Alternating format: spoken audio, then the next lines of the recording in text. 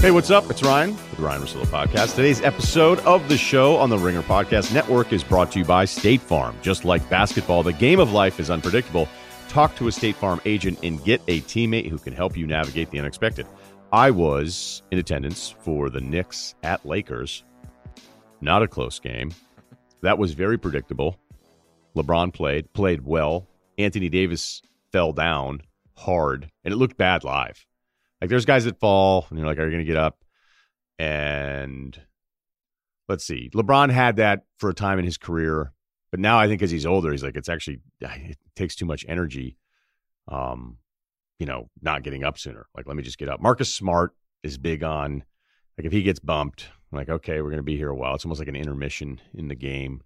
But Bobby Portis looked like watching it live, I thought Bobby Portis is flagrant that he got thrown out for. I'm like, oh, I don't know if that'll be flagrant. And we saw the replay, and we're like, okay, that was actually kind of nasty. So there you go. I don't know what that was, unpredictable or not, but State Farm, we hope you're happy. Get a teammate who can help you navigate the unexpected. Talk to a State Farm agent today. Here's the plan. Probably a shorter pod. Josh McCown, playoff veteran. Josh McCown is going to join us. He was part of our backup quarterback series and reached out and said, hey, do you want to talk about the game a little bit? So I'd like to get his perspective on getting out there, not expecting to get out there, how tough that was, how fun it was. Probably not fun. The fun meter was probably all over the place for him, and then the wets hit and all that kind of stuff. So there's a relationship there. I thought it'd be a little interesting to do that. But I have an open, and today's open is about coaching, hiring. So who's been hired? Right now we have Matt Rule going to Carolina, which I'd first heard about a week and a half ago when I was down at the Peach Bowl, being like, all right, Rule, Giants, kind of a fit there. And you're like, oh, you know what? It seems like Carolina's more of a fit. And the thing that the Giants are dealing with right now, it's not that the Giants, I always felt like, hey, how do the Giants go from great ownership to like the ownership that you would want, the standard that other NFL organizations would hope to live up to? And now that's bad ownership. I don't really believe that. And I think it has way more to do with Gettleman. Giants have a Gettleman problem, not an ownership problem. That's why Matt Rule went to Carolina. More on the Giants here in a second. Ron Rivera to the Redskins. I like the hire. You know, it feels like a grown-up is in the building now. It really does. And I'm not necessarily knocking other Redskins head coaches, but Ron's been around a long time. He's been really successful. And, you can point to the overall record. You can say, maybe they're a little bit outdated. Is this the best fit for Haskins? Obviously, a lot of the other coaches coming in, that's going to matter a lot to develop a younger guy. I didn't love Haskins' rationale, as I alluded to on Monday's podcast when I was reading this interview where Ron Rivera's like, yeah, I spent an afternoon with Joe Gibbs. He said Snyder's great. And you're like, oh, okay. So everybody else has been wrong for 20 years. Got it. Because you guys had afternoon sippers. And then the Dwayne Haskins thing, like, hey, that offense wasn't built for him. Yes, that's fair in the beginning. And then he moved the ball against Detroit. And that was also, I believe, the selfie game with Haskins. I don't know if Haskins has been any good or not. But here's the deal. If you were offered a job that was a really good job and paid you a lot, you would say stuff. You wouldn't go, hey, you know what? The commute kind of sucks. The stock has been in the tank for like 2 years. I don't think there's any growth for this company whatsoever. No, you'd be like, okay, they're paying me a lot. It's a good company. And, it's better than not having a job. So I'm out. Mike McCarthy in Dallas. It feels a bit like damaged goods, right? It's not going over as well. And that's the problem, too. Like, whenever you set big expectations, whenever you start sitting there on the message boards going, I'm trying to think of one. I always went back to Minnesota, but I can't do that now because Minnesota really impressed me against Auburn. And PJ Fleck's done a great job there. He's done a great job at two different programs, even though, to me, he's the Russell Wilson of coaching interviews. So when I looked at Minnesota, used to have this thing, though, where you'd be like, what is going on? Like, Van Pelt and I'd be doing the show, and you go, who's on their list? Be like, Dungy, Gruden, and Belichick? That seems a bit high. Dallas had that, right? It was Urban. And I had heard like Urban kind of wanted the job. Now, I don't know if, the Jerry Jones thing forever and that Garrett was there is because Jerry and Stephen Jones knew that they could kind of push Jason around a little bit and that it was still the Jerry show. And then if you hired Urban, would it still be the Jerry show? I don't know. I've heard all of these things. I can't confirm any of the stuff because I don't even know how you go ahead and confirm that. Would Jerry Jones ever tell somebody, you know what? I actually like some of these guys that have less of a profile because that makes me the star. Although if anyone were going to confirm that, it probably would be Jerry Jones. So whether it was Lincoln Riley, and I'd heard there was just a massive ask that basically told you Lincoln Riley didn't really want the job, the Urban thing, I'd heard whatever the Redskins' interest was, it wasn't as close to his interest in the Cowboys. You're hearing all sorts of names, big game hunting, okay? I had heard Witten was potentially even in play. Like, not great odds, but kicked the tires on the idea. And then ends up being Mike McCarthy, because Mike McCarthy's last 2 years in Green Bay, including getting bounced out before the season was done, it feels a little bit like damaged goods. And then the one that has everybody up in arms is Joe Judge to the New York Giants. Now, there's a couple things here. I don't know if Joe Judge is going to be any good. You don't either. You don't. There are all sorts of coaching hires that make all the sense in the world that don't work, and there are ones where you're like, who ended up being a pretty good hire? I think that's just what the industry is that it's very hard. Like, I spent that whole time on that video going through quarterbacks the last 20 years in first round selections going, how do you really know how a guy is going to process stuff? And after people watch that video, it's got me more, thinking about, is there a better way to do this? Is there a better way? Like, would you ask quarterbacks to forget arm strength, I think pocket mobility is a big deal, but would you sit there and have them play memory, while somebody's trying to tackle them? You know what I mean? Like, how do you really figure out what's in a guy's head and how he's going to process all that stuff? Because it's not just raw intelligence. It isn't just the Wonderlic. It isn't just strength. It isn't just the ability to run. It isn't, all of these things that we thought were really important with quarterbacks. Forget stats now, too. Winning programs, losing programs. Like, I don't know if any of that stuff really happens, because anytime a quarterback is successful in the NFL who won a ton of games in college, they'll say, well, it wasn't that hard to figure out. Look how successful he was in college. Do you seriously want to go through the list of quarterbacks that won a lot in college that would never do anything in the NFL? I don't have that much time today. So as much as I may not know about quarterbacks for certain reasons, and the people picking them may not know, I think it's the same thing with coaches. Like, you don't know until the guy gets in the building where it's like, oh my God, this guy doesn't work well with others. Oh my God, this guy's way better as a coordinator. This guy can't be the leader. Like, those are really hard things to figure out until you're actually doing it. Everybody says the right thing in the interviews. Everybody says, oh, I work too hard. I'm too much of a perfectionist. I care too much. I am too supportive of my coworkers, right? We all know those gimmicks.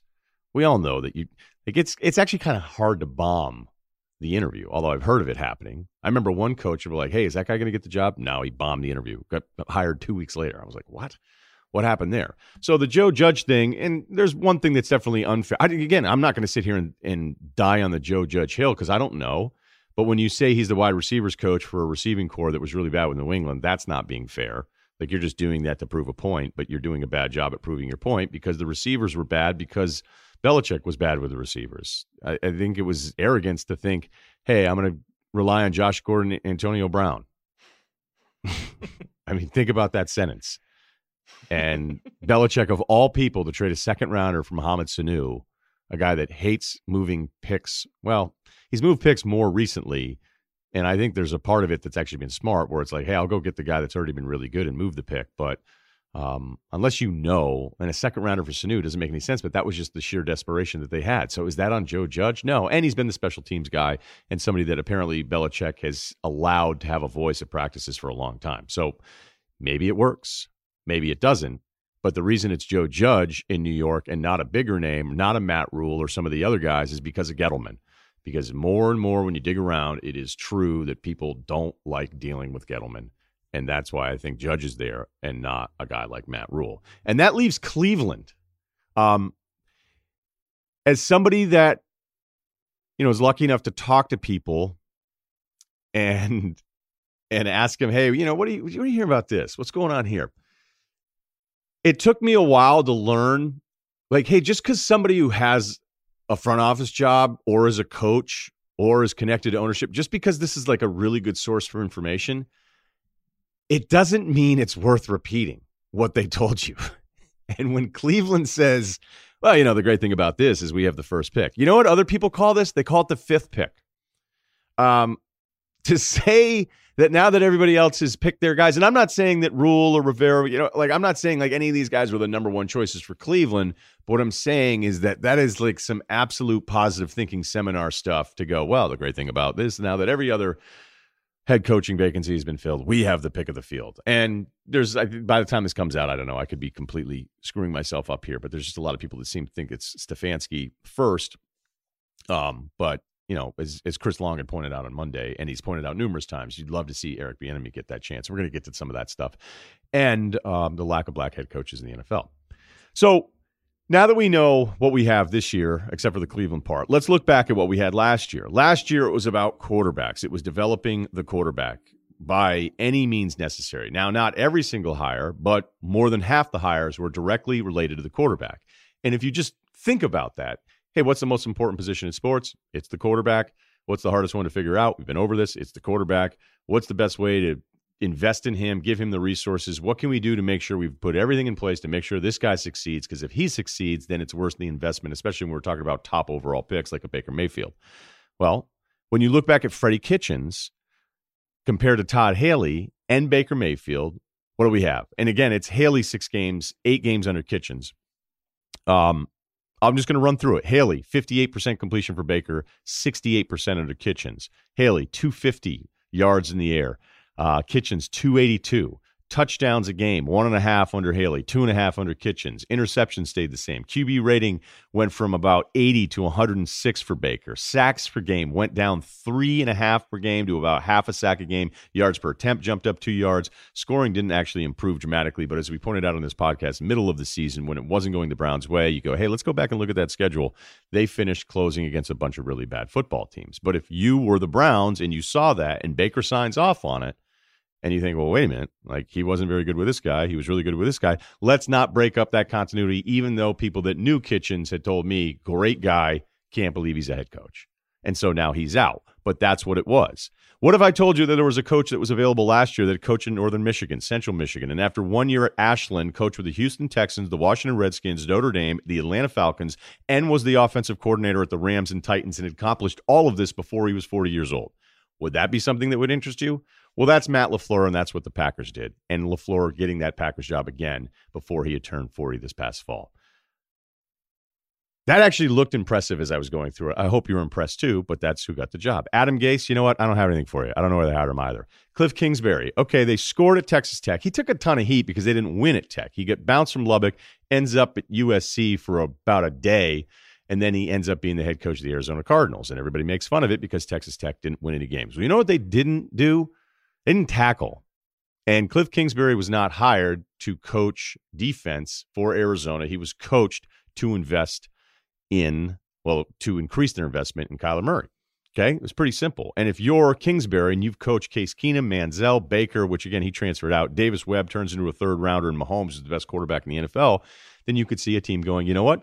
We want to do that thing. Like there's a version of this. The math wasn't going to match up that every QB guru head coaching hire was going to work because some of them are just going to fail because that's what was going to happen. But it makes sense that this was the hot thing.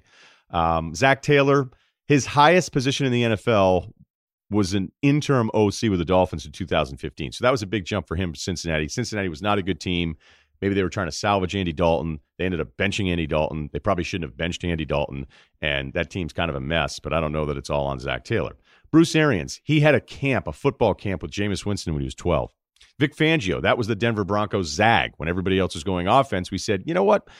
We here in Denver, we're going to go with a guy who's been coaching defense for 20 years and coaching it well. And Brian Flores, and I was going through some of the stuff this morning on the Brian Flores hire, and that in some circles got the worst grade of any of the hires. One place gave him a C-. He had been with New England since 2004. He was basically the defensive coordinator. Bill has this weird thing about labels and giving it out. He's like a dude who works the door at a club where he's dating girls, and they're like, am I your girlfriend? And he's like, I'm not really into labels. That's what Belichick does with his assistants. But Flores, out of that entire group, I'd argue, if you wanted to do, hey, it's hard to give coach of the year to a guy who doesn't win a ton of games. But I think the job he did was as good as anybody, despite people being like, well, what's up with this guy? So that's what we had last year. You know what it kind of reminded me of is different trends. College basketball right now, it's hiring the former player, the guy who was the face of the program for the longest time, whether it's Juwan Howard in Michigan, Patrick Ewing at Georgetown, St. John's tried it with Chris Mullen, Penny Hardaway at Memphis. Like, that's the thing. Much like we had in college football where it was coach in waiting until all of a sudden coach in waiting was like, well, wait a minute, if this guy's so good to inherit a big program, somebody else is going to hire him ahead of time anyway. And then people were like, maybe this whole thing's kind of stupid. Major League Baseball, their hiring practices right now are, do you not want to make any money to be with a baseball team for about 8 months every single day? Now, you can say, Ryan, $1 million is a lot of money. And I don't know. Not when you're a professional baseball manager and you've already been a professional player. Those guys, that story needs to be talked about more and more. Major League Baseball managers make nothing Their scale compared to where it used to be is dropping dramatically, and that's what they're doing. Younger, former player isn't necessarily worried about getting that $5 million a year salary like a lot of managers used to get in the past. The NBA had that thing years and years ago where it was, let's go get some college guys. Remember Tim Floyd, Lon Kruger? And then it went so bad that people went, you know what, let's never hire any of these college basketball coaches again. And there's Bulls fans being like, don't leave out Fred Hoiberg either. So that kind of changed. So what we had last year, and it feels like it's pivoted a bit from that, but I'd say, hey, look, let's give it more than a couple years to see if everybody after 1 year after the 2018 season has moved on from picking the head coach that is the, quote, quarterback guru. It reminded me a little bit after 9/11. And this is a true story. I had a bunch of friends that right after I graduated college in 97, so it was scary. It was a scary moment when you have friends that are down there and you're trying to call and you're trying to check in. But after that, and people wrote about this, and my buddies had told me about it, and that women started like seeking out dating firemen. I'm serious. Like, you can go back and look at it. Like, I went back and looked it up again. I was like, that's right. Like, it became kind of a thing. Now, I don't know that it was a thing that all of a sudden all my friends were going to bars in New York City and they would be at a table and then there would be another table of girls with like 7 different guys from the same firehouse. No, but like that became like a way to appreciate what they did, their sacrifice, and it was kind of like a cool thing to do. And then it wasn't, and if anybody listening, if you're a younger guy knowing what it's like to go out in New York City, you want to talk about man sharpening man, iron sharpening iron, go out, especially in the late 90s, early 2000s, in your pleated chinos, trying to just struggle, being like, hey, yeah, no, what's going on? Oh, really? You're dating a Met? Okay, cool. Yeah, no doubt. Yeah, we're going to go listen to some Dave Matthews at my place. Yeah, we're in the Lower East, but it's a really up and coming spot. You should check it out. So when I had heard about that story about the fireman thing, I went, wow, that is so us. That is so this country, that it would just be a thing where it's like, you know what, let's going to show some of these firemen our appreciation. I'm going to find one. I want to find a commoner, I want to date that guy now and show how real I am. And then you're like, okay, this is over. I don't want to do this anymore. And I don't know if that's what's going to happen with some of these head coaches in the NFL. But what I do know is they're probably going to be fired, is that they're all going to be fired at some point. And it won't be because you only hired the QB guys or you try to do something different. It's because these guys just get fired, and that's the way it works. And what do we want when you look at this new group of hires? What do you want if you're the Dallas Cowboys? To quote Robert California, we want sex, right? Everything is sex. Everything has to be the sexy pick. When you look at a woman, especially if you're younger, you don't ever look at a woman and say, I bet she's a smart spender. You know what? Hey, you see that one over there? Yeah, the brunette. I bet no matter what, she will let me pursue my dreams.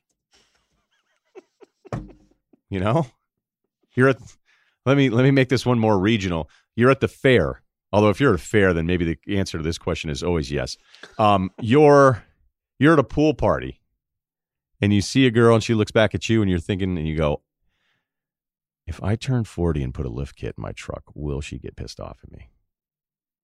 No, you don't do any of those things. Okay, and those might be the questions you should ask yourself. When you look at a woman, you go, you know how great she is around kids? She's going to be a great mom. You know who I really love? I love her family. They're stable. You know what? I think she's going to be supportive even when I don't deserve support. No, you look at the thing that turns your head. And no matter what hire we're talking about, every fan base deep down. Now, some of you are going to listen to what I just said and say, hey, you're shallow. I don't think that way. Hey, congrats. Congrats on swimming in the deep end, okay? I'm swimming in the reality end. And my side of the pool tells me that every single fan base, college or pro, you want the sexy thing. You want the thing that makes other college fan bases or other NFL fan bases turn their head and say, damn it, how did they get him? And much like a guy with a girl that looks a little out of his league, and you've done this too, you're like, oh, I heard he has tons of money. And then the other guy chimes in and says, yeah, and it's not even his, it's his dad's. You're sitting there saying in college, oh, it's a booster, And that's why Mike McCarthy, especially for a Dallas franchise that always seems to have the pretty thing on its arm, except for its coaches, that's why the Mike McCarthy thing isn't going over as well. Except Mike McCarthy's somebody here in 13 years with the Green Bay Packers, made the playoffs 9 times, including 9 times, 8 years in a row, and he's got a ring, but he's really thought of collectively as the guy that wasted Aaron Rodgers. I don't know if that's true or not, but I know that you hear that announcement if you're the Cowboys and it doesn't make you turn your head. Now, let's talk about the more serious part of this, and that is the lack of head coaches that are black in the NFL. We have 3 now, and I don't know what's going to happen with the Cleveland Browns by the time this comes out. Maybe there'll be something going there, but it doesn't sound like that's the direction that they're leading in. I don't think Roger Goodell likes this, and I know no one likes Roger Goodell anymore, but I can't imagine that Roger Goodell's like, this is great. I'm getting crushed on all these television shows because the number of black head coaches went from 7, by the way, before 2018 to now 3. 5 coaches at the end of 2018 ended up losing their job. Now, like I've said, I never will be accused of being the most woke guy when it comes to the opinionist in sports, and I'm actually okay with that. I don't think the Atlantic's going to offer me a feature where I come out with an article that says, do I tip too well because of my white guilt, my column? That's not going to happen. But this is a problem. And even if you're a white guy that goes, oh, we're talking about race again, we're doing this again, I think you have to educate yourself on some of the stuff because there's so much stuff in sports or sometimes in film or television and all these different things where I'm like, is that really what's happening there? Is that what's really going on? Because I do believe that there are people in social media that make a living off of selling you that the world is even worse than it actually is. That's selling you every day that today is going to be the worst day, that everything is stacked against you. And yes, there are biases, and yes, there are things that are happening in this country that are embarrassing, that are terrible, that they're happening in 2020. Read about the lack of funding different schools in certain geographical areas, and I don't need to tell you where they are because you can figure it out if you want to read about it. Some of the sentencing practices that we have, some of the voting registration stuff where it's access to actually vote. Like these things are happening, and it's hard to deny that anything has anything to do with it other than race. And I know you don't like hearing that. I didn't like reading about some of it, but then you go, you know what? This is real and it's happening. But when it happens in sports, when it's a day on ESPN's campus, when it's the fantasy draft and they have a bunch of people bidding on players and it turns into Odell Beckham Jr. is bid on, and then it becomes this thing that's a thing on the day about racism in America. And I'm like, you know what? Enough of this. Like, I don't need to hear this right now. But if I'm black and I'm looking at this, or I'm one of the players of a league that is 70% black, like the NFL is, and I'm going, why is this going in the wrong direction? What is actually happening? Now, I'm not a marketing guy who's going to sit here and tell you, hey, is there a way to maybe pitch a friendlier version of racism? That's not what I'm doing. What I'm telling you is that I think what owners are white. This is not profound. You've heard this before. The GMs are almost all white. And there's an inherent bias that happens with people where they just seem to be more comfortable with people that are just like them. And is it rooted in 200 years of racism? I don't know the answer to that. I don't know what the science is behind that. I just know that it needs to be fixed because I don't like whether it's former black players, black guys that I work with, that are friends of mine, that talk about it, and we'll discuss it, and we'll have disagreements, and we'll say some different things. But if you're a black guy going, okay, so what is happening here? Like guys just aren't getting hired because they are black? Well, what's the counter? There's 3 head coaches, 3. And I know people are like, hey, what about Ron Rivera? Okay, cool, 4 people of color, 3 black. Now, when I hear the Rooney Rule isn't working, okay, it doesn't feel like it's working right now, but was it working 2 years ago when you had 7 coaches? You know, is this just the cycle of coaches where things are happening and this is just a bad cycle of it? You know, and I think some people are listening to this saying, well, who cares? Best man for the job. Best man for the job. The problem is that if no one is black making the decision from ownership to the front office or even some of the quarterback stuff, which I did read up on and go, you know what? A lot of the quarterback coaches, although there are some black quarterback coaches that are kind of the quarterback guru thing, but if it ends up being the quarterbacks that are the priority, then that means it might be somebody who played quarterback. I mean, all the stuff can be connected back to like high school sports and going, okay, our best athletes, let's put them at receiver, let's put them at corner, and we're going to have the white kid play the quarterback. Like some of the stuff has really happened. I think it's obviously gotten better when at one point the top 5 quarterbacks in QBR were all black. Okay, so maybe we're years away from this finally feeling like a number that everybody is okay with, or let's just say that black people are okay with, black players are okay with. But as much as I try to resist some of the stuff that I go, I don't really know if that's what's happening there, but I see what you did with the headline. It's hard to counter that 3 is a bad number. 3 is a bad number, but I don't think Roger Goodell likes that number. I also think nepotism plays into this. And I'm not talking about nepotism from the ownership standpoint, because if I owned a $1 billion franchise, or I owned a franchise that was worth 2, but I paid $1 billion and leveraged all sorts of assets and put together the pool of money and minority partners, and I did all these different things, and then it's like, okay, I'm 70 and I'm going to die, and yet I want to keep this team with my family. Like that to me is not nasty nepotism. That's reality. I don't want to give this to somebody else. But then when that cycle continues, then that obviously shuts out more people of color getting a chance at owning teams or running these teams. Nepotism can be nasty on staffs because you'll have a coach, a legendary coach, and then all of a sudden he's got a son or he's got a nephew, and there's all these people, and that just closes out other opportunities. The reason why nepotism is bad is it isn't so much because the person who gets the opportunity isn't worthy of getting the opportunity.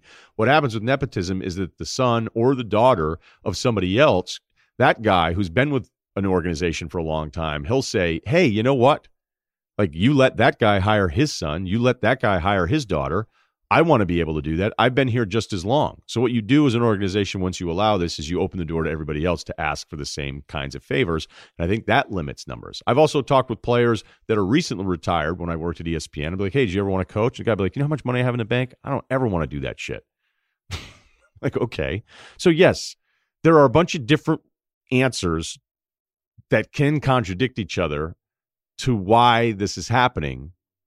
But I think the first thing you have to do if you're a guy listening to this, if you're a white guy, you're like me, and as I've learned that, you know what, people that aren't white don't really love hearing from white people telling them, you know what, that's wrong. You're wrong about that one. Like, that's not something that usually goes over that well. I've learned that. Like, hey, you know what I want to do? I'm going to do another segment telling people that, you know, that are minorities that, hey, yeah, you're wrong about that. Okay. Even though there have been times where, look, I've obviously felt that way. But when it comes to this, when it comes to the NFL, you know, whether it's the Rooney Rule not working, there could be something coming. And I'm not like, this isn't based on anything, but I would actually be okay with something that would be in place that would feel unfair to other people. I would be okay with maybe a team being told, hey, here's the new deal in the NFL. In your cycling of your hire cycling, if you go through 4 hires, you know, or 3 hires or whatever, like 1 out of your 4 hires has to be a black head coach. Okay. You have to do something to change this. There are plenty of things that I read about that I push back on, but this one, I don't even want to. Why would you want to push back on that? I do think it's a real problem. All right, let's talk with Josh McCown. We had him on before when we did the backup QB, and he was the backup that ended up being the guy in the game. Unfortunately for Eagles fans, and I know for Josh, a loss in that game against the Seahawks, but we're talking with Josh McCown now. So I don't really know where I want to start, so I'll just go for it. There's no way you like. How do you prep yourself for that day? Do you do that thing that we always hear about backups? You're like, hey, you got to get ready every single week. Pretend you're going to get out there. What was your routine leading up to a playoff game at home? Oh man, well, consider it was my second playoff game ever. There was like my routine was I'm still working on my routine.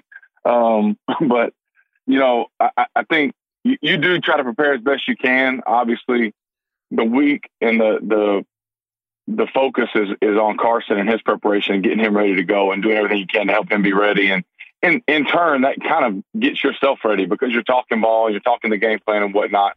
But you know, in a perfect world and ideally, and when you get into the playoffs, you never plan on playing. You know, you just, you know, Carson stays healthy and you go with him. But once your number's called, it's just a mind shift, and it's just the focus more than anything of just, okay, I got to go do my job and get myself ready to play. And I mean, you just do it as best you can, but there's no secret formula. I mean, it's because it's a hard thing. You're not getting reps. You know, there's so many throws that you don't get throughout the week that are detailed within the game plan. So it's drawing on, you know, for myself, just drawing on, you know, personal history of different plays and stuff to kind of help you execute. And you go out there and do the best you can. Okay, so Wentz went out on the hit by Clowney. What did you think of the hit? Man, I've watched it from a few angles now. You know, seeing it on the all 22, and I never want to assume anybody has ill will. You know what I mean? I don't operate that way. So I hope, you know, he's just trying to play the game fast and at a high level.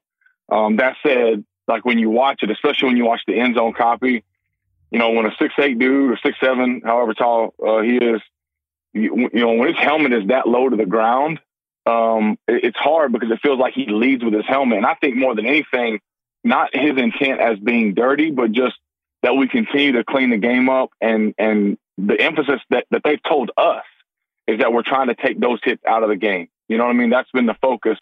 And so it seems as though if you put this much emphasis on it, when I look at that one, both in high speed and in slow motion.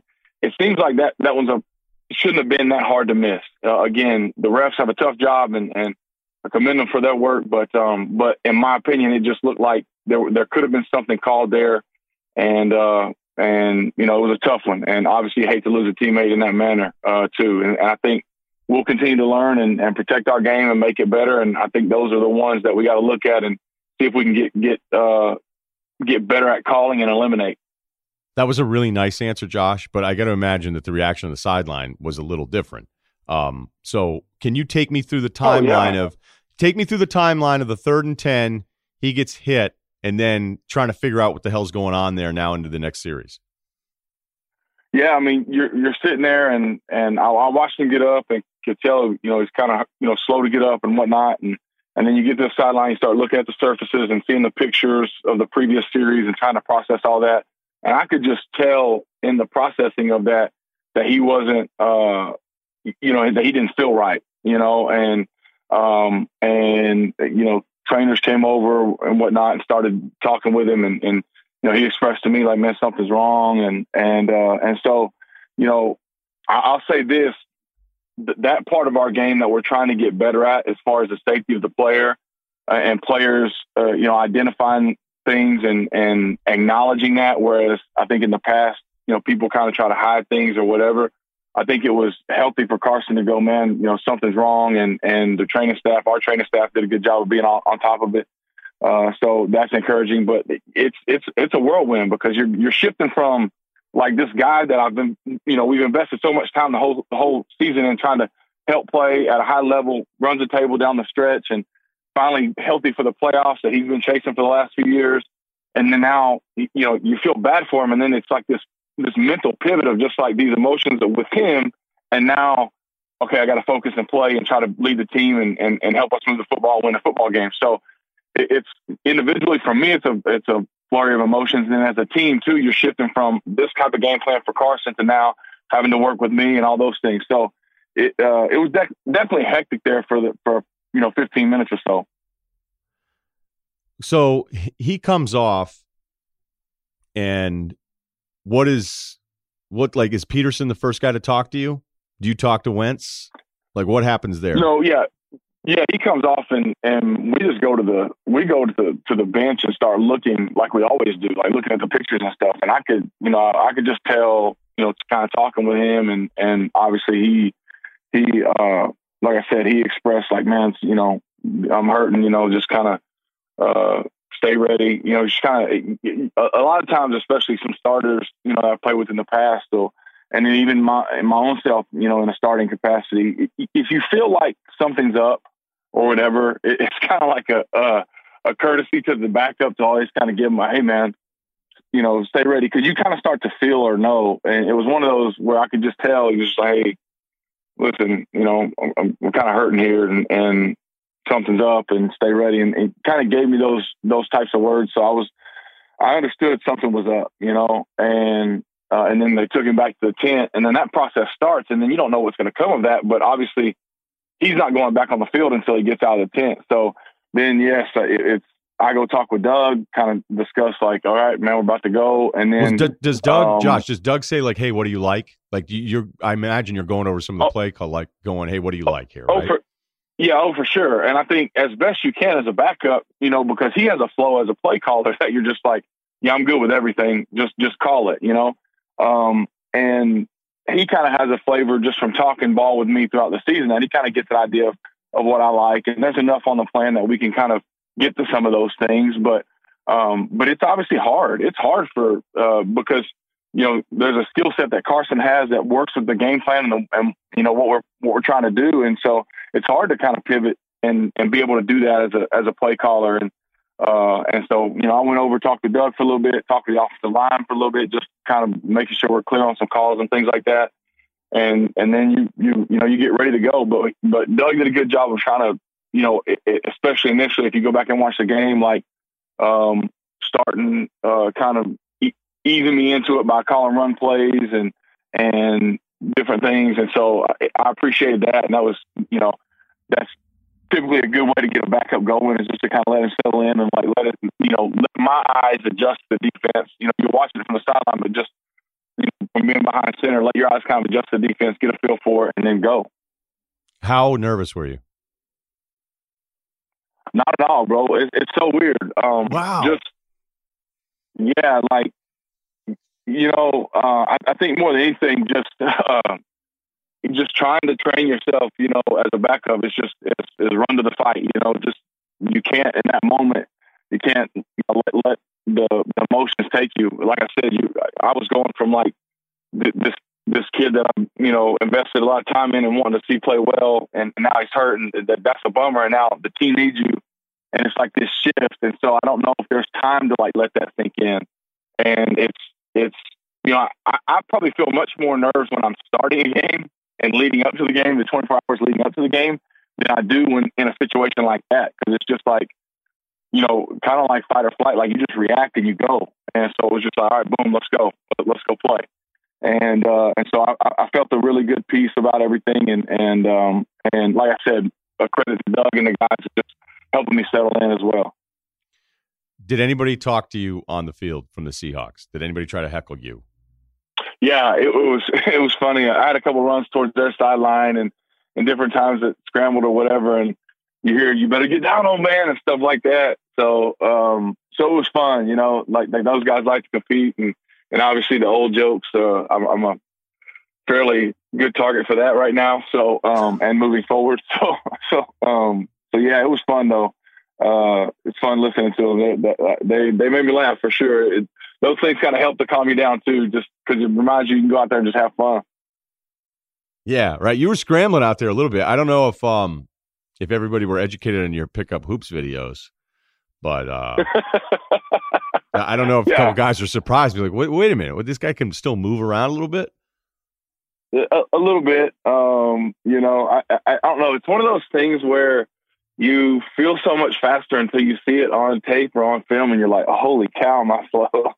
So yeah, I mean, I think, and two, it's like you feel faster until a big 300-pound dude chases you down, and you're like, man, that's not very good. But it was, it was fun. Still tried to move around a little bit as best I could to give us a chance, but certainly not, maybe not what I used to be.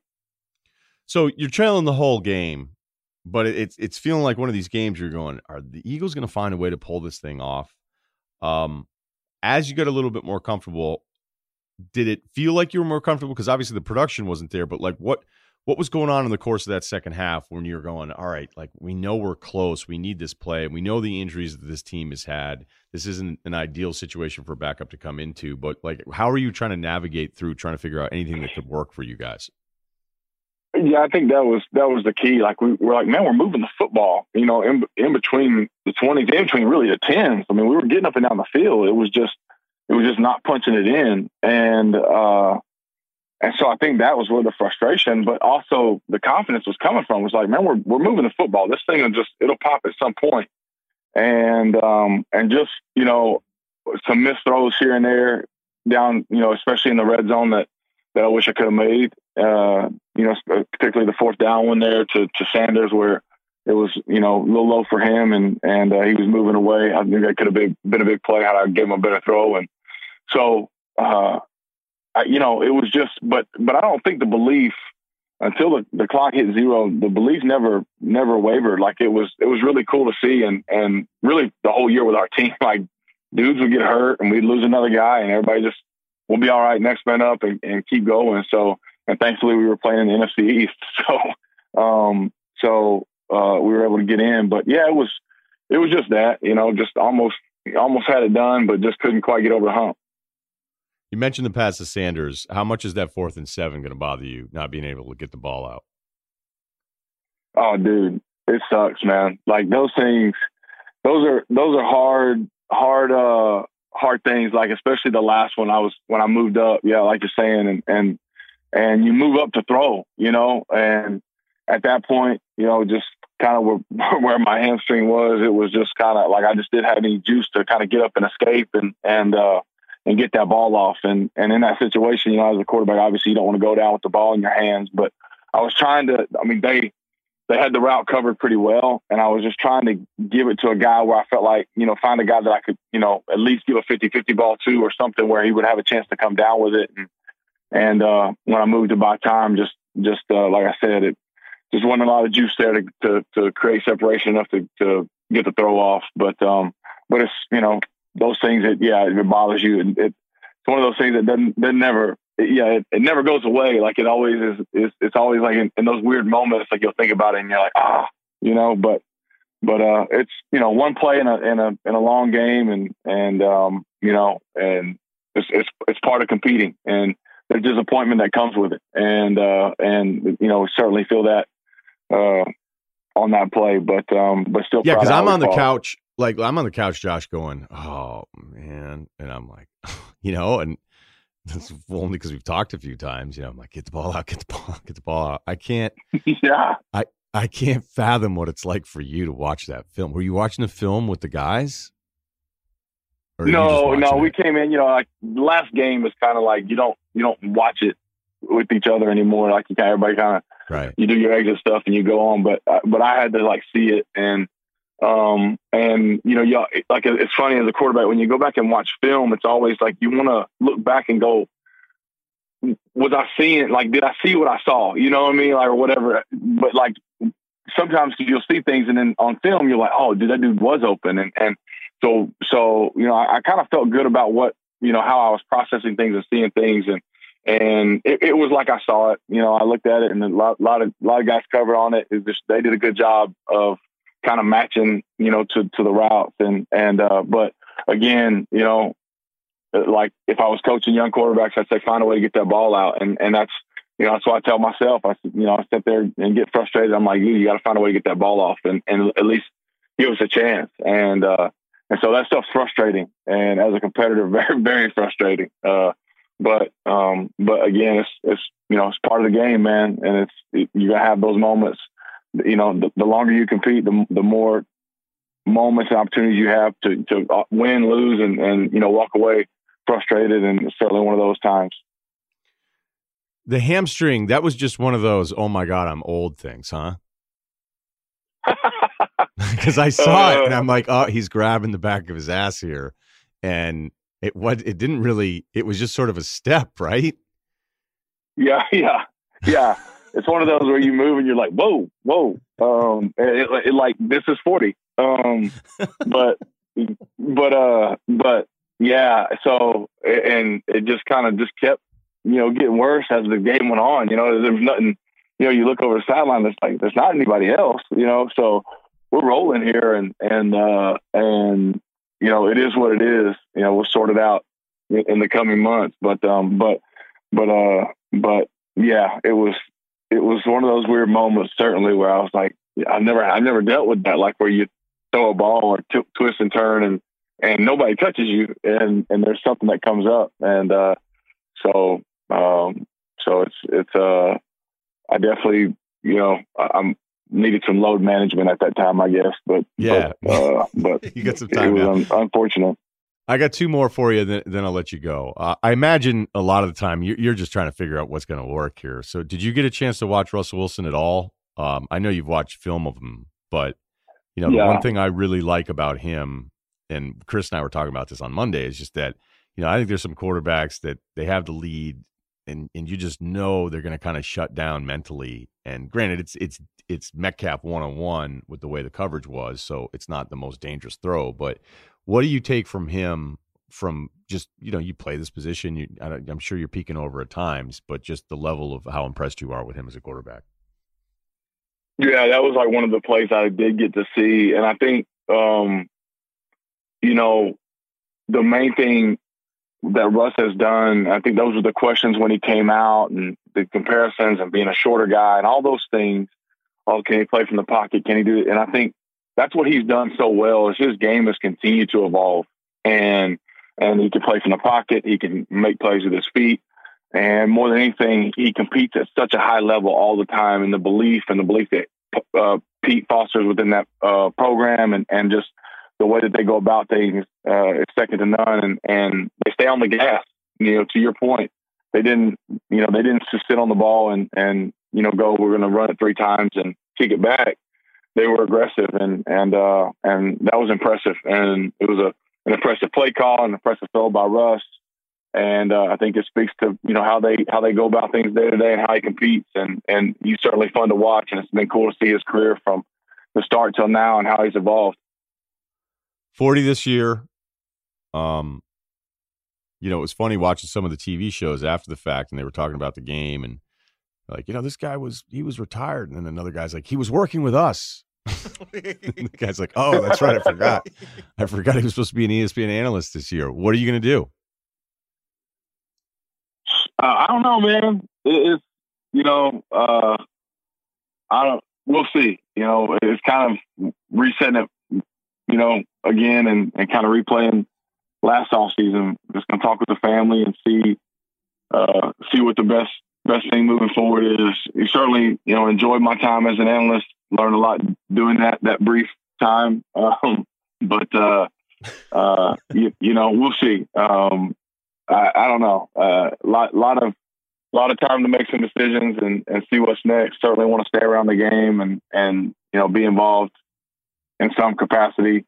Don't know what that'll be yet, but looking forward to figuring that out.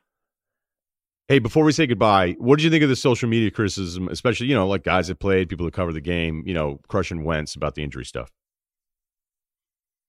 Man, I think it's unfair. Like I get trying to look at patterns and saying like a guy misses time, so he's quote unquote injury prone, but like look at the injuries and take them on a case by case. Like, and if a guy is missing a bunch of time because he continues to get, joints and different things banged up, but to say after a guy sustains a head injury that he falls in that category, I think is really unfair, because it's totally separate. And really for anybody that's spent any time playing this game, especially at the highest level, to kind of make that attack or make that observation, I think is crap. I think it's trying to make more than out of it than there really is, because it's like the head stuff is a totally different animal, and then being able to say somebody's injury prone because they have a knee or a back or whatever happens to you. So that was unfair, and I think take a bigger look at the process in general and at the injury history in general before you make opinions that way. Hey, Josh, I really appreciate the time. I know that it didn't end the way you wanted, not the way Eagles fans wanted it to go. That goes without saying, but I just think there's always been something about you and the way you carry yourself and going out there that, maybe neutral fans are rooting for you to try to find a way to get it done. So good luck with everything. And like I said, if you come back and play, people will be happy, and I'm sure ESPN will take you back. So enjoy the time away from it, all right? I appreciate it, man. Enjoy talking. Okay, we hopefully are taping a little national championship preview, but we don't know that yet, guest-wise. But we'll have another one ready to go Friday. Chris and I will be live, it looks like, from New Orleans on Monday. That's going to be in a hotel room, so we're not inviting anybody to that one. We're not doing a show or anything like that from a location. We're just going to tape it there. And then I think there's a chance to do kind of a Tuesday recap, depending, obviously, on how the game goes. So that's the plan. So please subscribe, rate, and review. And I can't thank you enough, going back and looking at the years and the download numbers. This podcast is absolutely crushing it. And I'm really, really happy that, within a few months, this podcast is the number 3 sports podcast behind Bill and the PMT guys, who are friends as well. So there you go. There you go. Just a few months, we're able to do that. So really, really proud. So thanks for a great 2019, and we'll keep it running here in 2020.